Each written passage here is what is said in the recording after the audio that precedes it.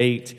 I want to preach a message from a passage of Scripture we've already looked at this year, and I want to bring a message tonight that I think will be a help to us and a challenge to us. And you do realize that the Lord is coming back again. The day is going to come when that trump is going to sound. The dead in Christ shall rise, and those that remain will be caught up with Him in the air. That is going to happen. I cannot tell you when it is. Only the Father knows when that time will come. But He has instructed us. We have been instructed to look for His appearing. We are to live today like He's returning today. My wife is currently out of town, and I know when she's coming back. And so the dishwasher will get loaded the day she is coming back. That's why God has never said on such a day that trump's going to sound. Because Christians would do like a lot of Christians do now and say, well, I've got time. I've got time to get things in order. I've got time to go tell my loved one about salvation. I've got time, and we don't know that we have time. I am reminded, and I just feel just in my own walk with the Lord and my own personal study, and then looking at the vision for our church, I feel the pressure. I feel the urgency of the hour we live in, because we have but one life. And Scripture tells us life is but a vapor. I remember hearing my parents and my grandparents say things, when you get, and now I'm saying it to those that come under me. And time just gets by. And I want us to be ready. I want us to take advantage as a church. And between now and the end of the year, now that we move, I want to do my best to get us ready to take this next step and to do what it is that I feel that the Lord will give us the opportunity to do. So tonight, I want to just bring a message that will remind us of what is important to the Lord, important for our lives as Christians. It's a familiar story. Acts chapter number 8, we'll begin reading in verse number 26. And the angel of the Lord spake unto Philip, saying, Arise and go toward the south unto the way that goeth down from Jerusalem unto Gaza, which is desert. And he arose and went, and behold, a man of Ethiopia, a eunuch of great authority under Candace, queen of the Ethiopians, who had the charge of all her treasure, and had come to Jerusalem for to worship, was returning, and sitting in his chariot read Isaiah the prophet. Then the Spirit said unto Philip, Go near, and join thyself to this chariot. And Philip ran thither to him, and heard him read the prophet Isaiah, and said, Understandest thou what thou readest? And he said, How can I, except some man should guide me? And he desired Philip that he would come up and sit with him. The place of the scripture which he read was this: He was led as a sheep to the slaughter, and like a lamb dumb before his shearer, so opened he not his mouth. In his humiliation his judgment was taken away. And who shall declare his generation? For his life is taken from the earth. And the eunuch answered Philip and said, I pray thee, of whom speaketh the prophet this, of himself or of some other man? Then Philip opened his mouth and began at the same scripture, and preached unto him Jesus. And as they went on their way, they came unto a certain water, and the eunuch said, See, here is water. What doth hinder me to be baptized? And Philip said, If thou believest with all thine heart, thou mayest. And he answered and said, I believe that Jesus Christ is the Son of God. And he commanded the chariot to stand still, and they went down both into the water, both Philip and the eunuch, and he baptized him. And when they were come up out of the water, the Spirit of the Lord caught away Philip, that the eunuch saw him no more, and he went on his way rejoicing. But Philip was found at Azotus, and passing through, he preached in all the cities till he came to Caesarea. We have this account in Scripture, this story of Philip being sent by the Lord himself to go and give the gospel to this Ethiopian. He did not know what God had in store for him. He did not know the man that he would encounter there. I want you to draw your attention to verse number 27. And he arose and went, and behold, a man of Ethiopia, an eunuch of great authority, under Candace, queen of the Ethiopians. Notice this next phrase: who had the charge of all her treasure. This man was the treasurer for the queen. He oversaw the wealth of that kingdom. But I want to preach to you tonight on this subject, a heavenly treasure quest. A heavenly treasure quest. Isn't it amazing that a man who dealt with wealth beyond you and I would ever see every day was not satisfied with that wealth? But he was seeking a different kind of a treasure. He was seeking a different kind of a solution. Tonight I want to preach on that subject, a heavenly treasure quest. Father, I pray that you'll help us tonight as we look into the Word of God. May the Holy Spirit of God have liberty. May He speak to our hearts. May He remind us of that which is so important, and that is salvation. All that's going to matter when we take our last breath on this side of eternity is, are we saved? Have we trusted Christ as our Savior? All that's going to matter is our eternity, our salvation. And Father, I pray that everyone here has that settled this evening. And we have it settled tonight. May we realize how valuable it is, how precious it is. May we rejoice in it. May we have victory because of it. But may we be willing to share it with others. We ask these things in Jesus' name. Amen. The Scripture tells us just a little bit about this Ethiopian. We do not even have his name. But we do know this was a man who had authority. Verse 27 tells us that. He was of great authority. He was a man that was underneath the queen. The Scripture does not tell us, but I think it would reason a possibility of why this man was on this journey. Perhaps the queen sent him and said that there's something that is missing, or maybe because he had great authority, maybe because he had some position, was at liberty to go and find that which he was searching for. As I mentioned, we know that he had charge of all of her treasure. He was the treasurer. He was a man of position, a man that knew what it was like to have some authority. This was a man that was trusted by his queen. But we find this man on a quest of a different kind. This was not a quest of power. This was not a quest of wealth, but this was a quest in search of a different treasure. We could say it like this: he was on a heavenly treasure quest. Isn't it ironic? And I wish all of the young people and all of the teenagers would listen to me just for a moment. Isn't it ironic that a man that had everything the world had to offer was looking for that which he did not have? Isn't it ironic that a man who knew what it was like to have position in the world, who knew what it was like to have some authority in the world, knew something was missing and was looking for something else? Don't give up that which you were introduced to at a young age. I thank God for my testimony. I thank God that I grew up in a Christian home, and as a child, I heard the gospel, and I declared, as this Ethiopian declared, I believe that Jesus is the Son of God. I put my faith and trust in Him. Friend, don't go looking for something else out there. If you're saved tonight, you have the most precious thing you could possibly have. That is the Lord Jesus Christ. But he had that which this world would offer, but he is on a different kind of a quest. The Scripture tells us that he went to Jerusalem to worship. His journey began in Ethiopia. That's where, as an Ethiopian man, he was from. It began in Ethiopia, which was over 1,000-mile journey.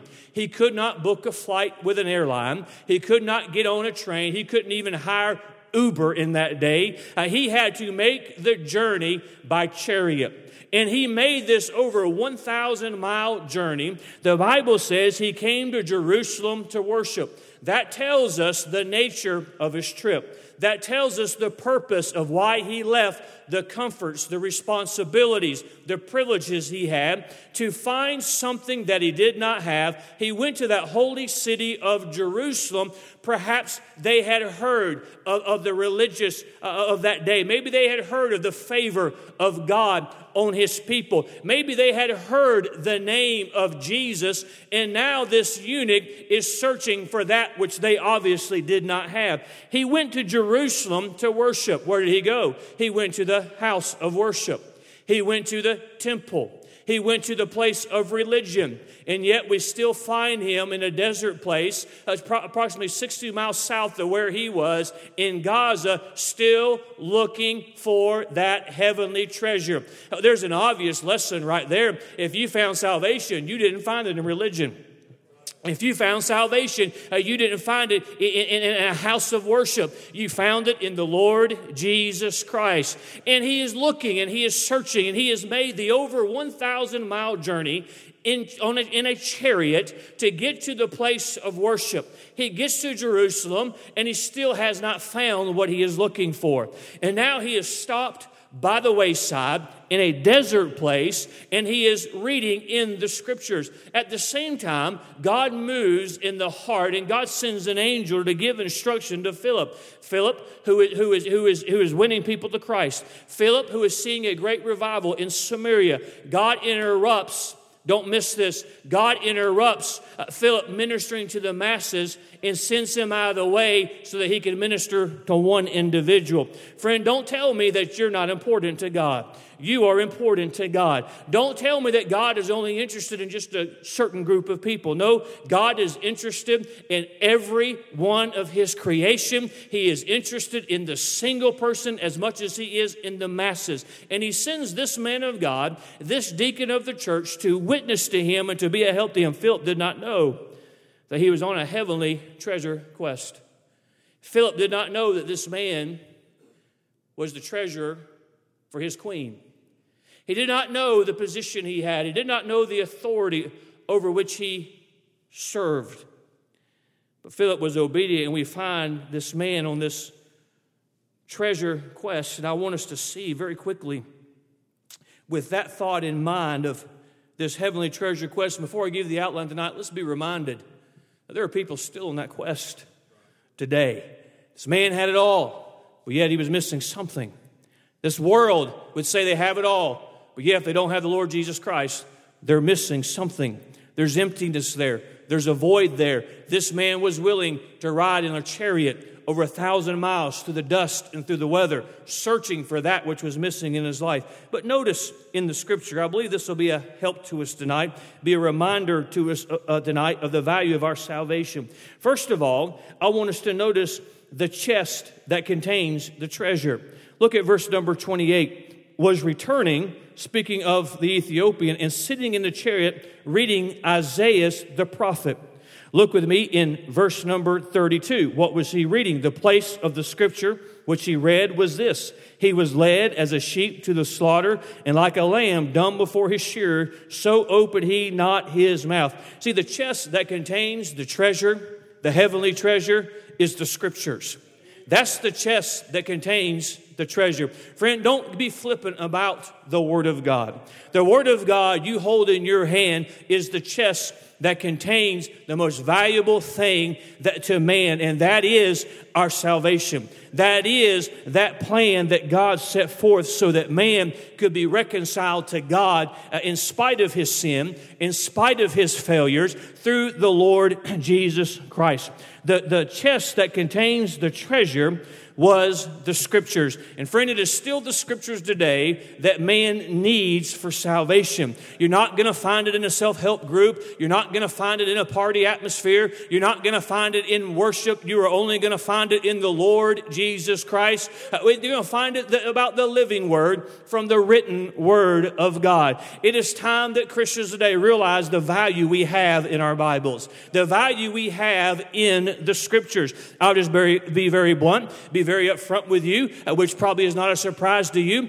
When somebody for the first time walks in the doors of the Emmanuel Baptist Church, I want the scriptures to be preeminent. The scriptures are what's going to be preached. The scriptures are people are going to be pointed to, because that is the chest that contains that heavenly treasure that is unlike any other treasure. That chest that contains the treasure is the scriptures. Number 2 this evening, as we move along, I want us to see the key that opens the chest.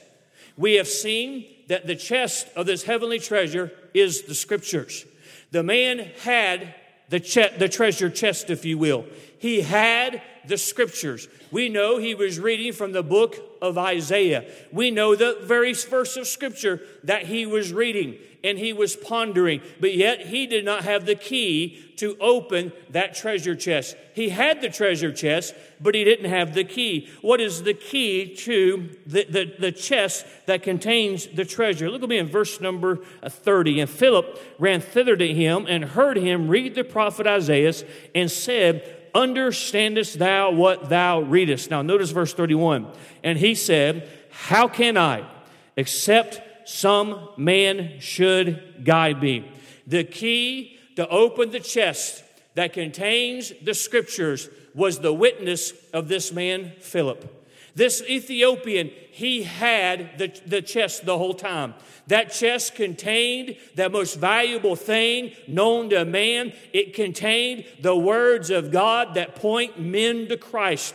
We see the text that tells us of the one Lord Jesus Christ that would lay down his life for mankind so that their sin debt could be paid, so that they could have salvation. He contained it, but yet when he was asked the question, understandest thou what thou readest? His response, how can I, except some man should guide me? See, you and I have forgotten that we have the Holy Spirit of God as a saved person inside of us that teaches us the Scriptures, that leads us down the path of righteousness, that leads us closer to the Lord Jesus Christ. But a lost man doesn't have the dwelling of the Holy Spirit. To the lost man, this is a mystery book. That's why you hear the media chime in. That's why you hear this world chime in, and they totally misinterpret the Scriptures because they have no man to guide them. I would submit to you this evening, there are a lot of people on their heavenly quest, that heavenly treasure quest, and they even have the chest. And they went to church this morning hoping that somebody would open it for them. They went to church this morning and hoping that somebody had the key and would turn it and open it up so that they could understand it, so they could know the answer for the solution for their souls, so they could know what it was like to have the peace of having the forgiveness of their sins. But sadly, many went to a house of worship, but nobody turned the key in the chest to open the Scriptures. That is the key, was Philip being obedient to the leading of the Holy Spirit of God and instructing him in the Scriptures, instructing him in what he was reading. We have this man who is on his heavenly treasure quest. He has the chest that contains the treasure. Now we see the key to opening the chest. Notice with me number 3, the treasure of great value. Where the question is asked in verse 31, how can I, except some man should guide me? We see in verse 32 and verse 33, the scripture he was reading, verse 34, and the eunuch answered Philip and said, I pray thee, of whom speaketh the prophet this, of himself or of some other man? And Philip opened his mouth and began at the same scripture and preached unto him Jesus. Verse 37, I believe that Jesus Christ is the Son of God. Oh, what is that treasure of great value? Why, it's the Lord Jesus Christ. You can have all of the wealth of this world. You can be the treasurer of the wealth of a great kingdom. You can be a servant to the queen. You can be one of great authority, but if you have not the Lord Jesus Christ, you are missing out on that which is of the greatest value. You are missing out of the greatest treasure ever known to man, and that is Jesus Christ himself. That was the treasure that the chest contained. That was what the man saw when Philip, as the key in the hand of an almighty God, turned the latch on that chest, and then he saw the treasure. He just preached unto him Jesus. Oh, we got to get back to that in our churches. We got to get back to that in our life as a Christian. Just preach unto the lost man Jesus. All that you need to be saved is Jesus. All that you need for forgiveness of your sins is Jesus. All that you need for victory over your own failures is Jesus. All that you need to get to heaven is Jesus. All that you need to escape hell is Jesus. The greatest treasure ever known to man, the greatest treasure that man will ever know is the Lord Jesus Christ and His willingness to save sinful man when we are unworthy, when we have not earned it, but yet the greatest treasure is the Lord Jesus Christ. This man on his heavenly treasure quest, he traveled 1,000 miles to Jerusalem. He went to the temple to worship, but he found not what he was looking for in religion. He found not what he was looking for in a system of beliefs. Now we have him. He has the chest the whole time, but he doesn't have a way to open the chest. But yet, a faithful, obedient Christian was willing to leave success in ministry and go to the one and be willing to be the key to guide a lost man in the Scriptures. Now the chest is open, and now the Ethiopian, he begins to see the treasure of the chest. And now he's going to discover that it was worth the journey, not to get to the house of worship, but he had the chest, the treasure the whole time in the chest. And now it is the Lord Jesus Christ. That is the treasure that man needs. Oh, we live in this materialistic world. Wealth, you can attain all the wealth in the world. It won't get you any closer to heaven. You can have all the stature in the world. It won't get you any closer to heaven. Only the Lord Jesus Christ. It won't matter what we have down here when we take our last breath on this side of eternity. All that's going to matter, have we been washed in the blood of the Lord Jesus Christ? Have we been forgiven? Have we been redeemed? Have we put our faith in the Lord Jesus Christ? What a great treasure. The man's been on this quest. He now sees the treasure that he's been searching for. But notice the fourth thing I want you to see this evening is the joy of the found treasure. After the man is eager to be baptized, what doth hinder me to be baptized? That's different from a lot who are saved today. They get saved and they tell you all the things that doth hinder them to being baptized. But here is a man, he's been on a quest. He's been searching. But now we see in verse 39, and when they were come up out of the water, the Spirit of the Lord caught away Philip, that the eunuch saw him no more, and he went on his way rejoicing. Just as quickly as Philip entered, the Lord took him away, and now he's gone. The man looks around and says, okay, I don't see him. I'm just going to go on my way rejoicing. I've discovered the treasure that I've been looking for. I have found the treasure, the object of my quest. Can you imagine somebody who is a treasure hunter and they follow the clues on a map and they get to the treasure and they discover the treasure. They discover that which they've been seeking. Oh, the joy that would be in their heart. Oh, if you found an old treasure map in some of your great-great-grandmother's belongings, you'd dust that thing off. You might not tell anybody, but you would dust that thing off if you followed the clues and you found that buried treasure. Anybody out there? Nobody did that when they were a kid, just me. Anyway, if you had that buried treasure, you'd have some joy, wouldn't you? You'd be excited about it. Hey, I've been on this quest.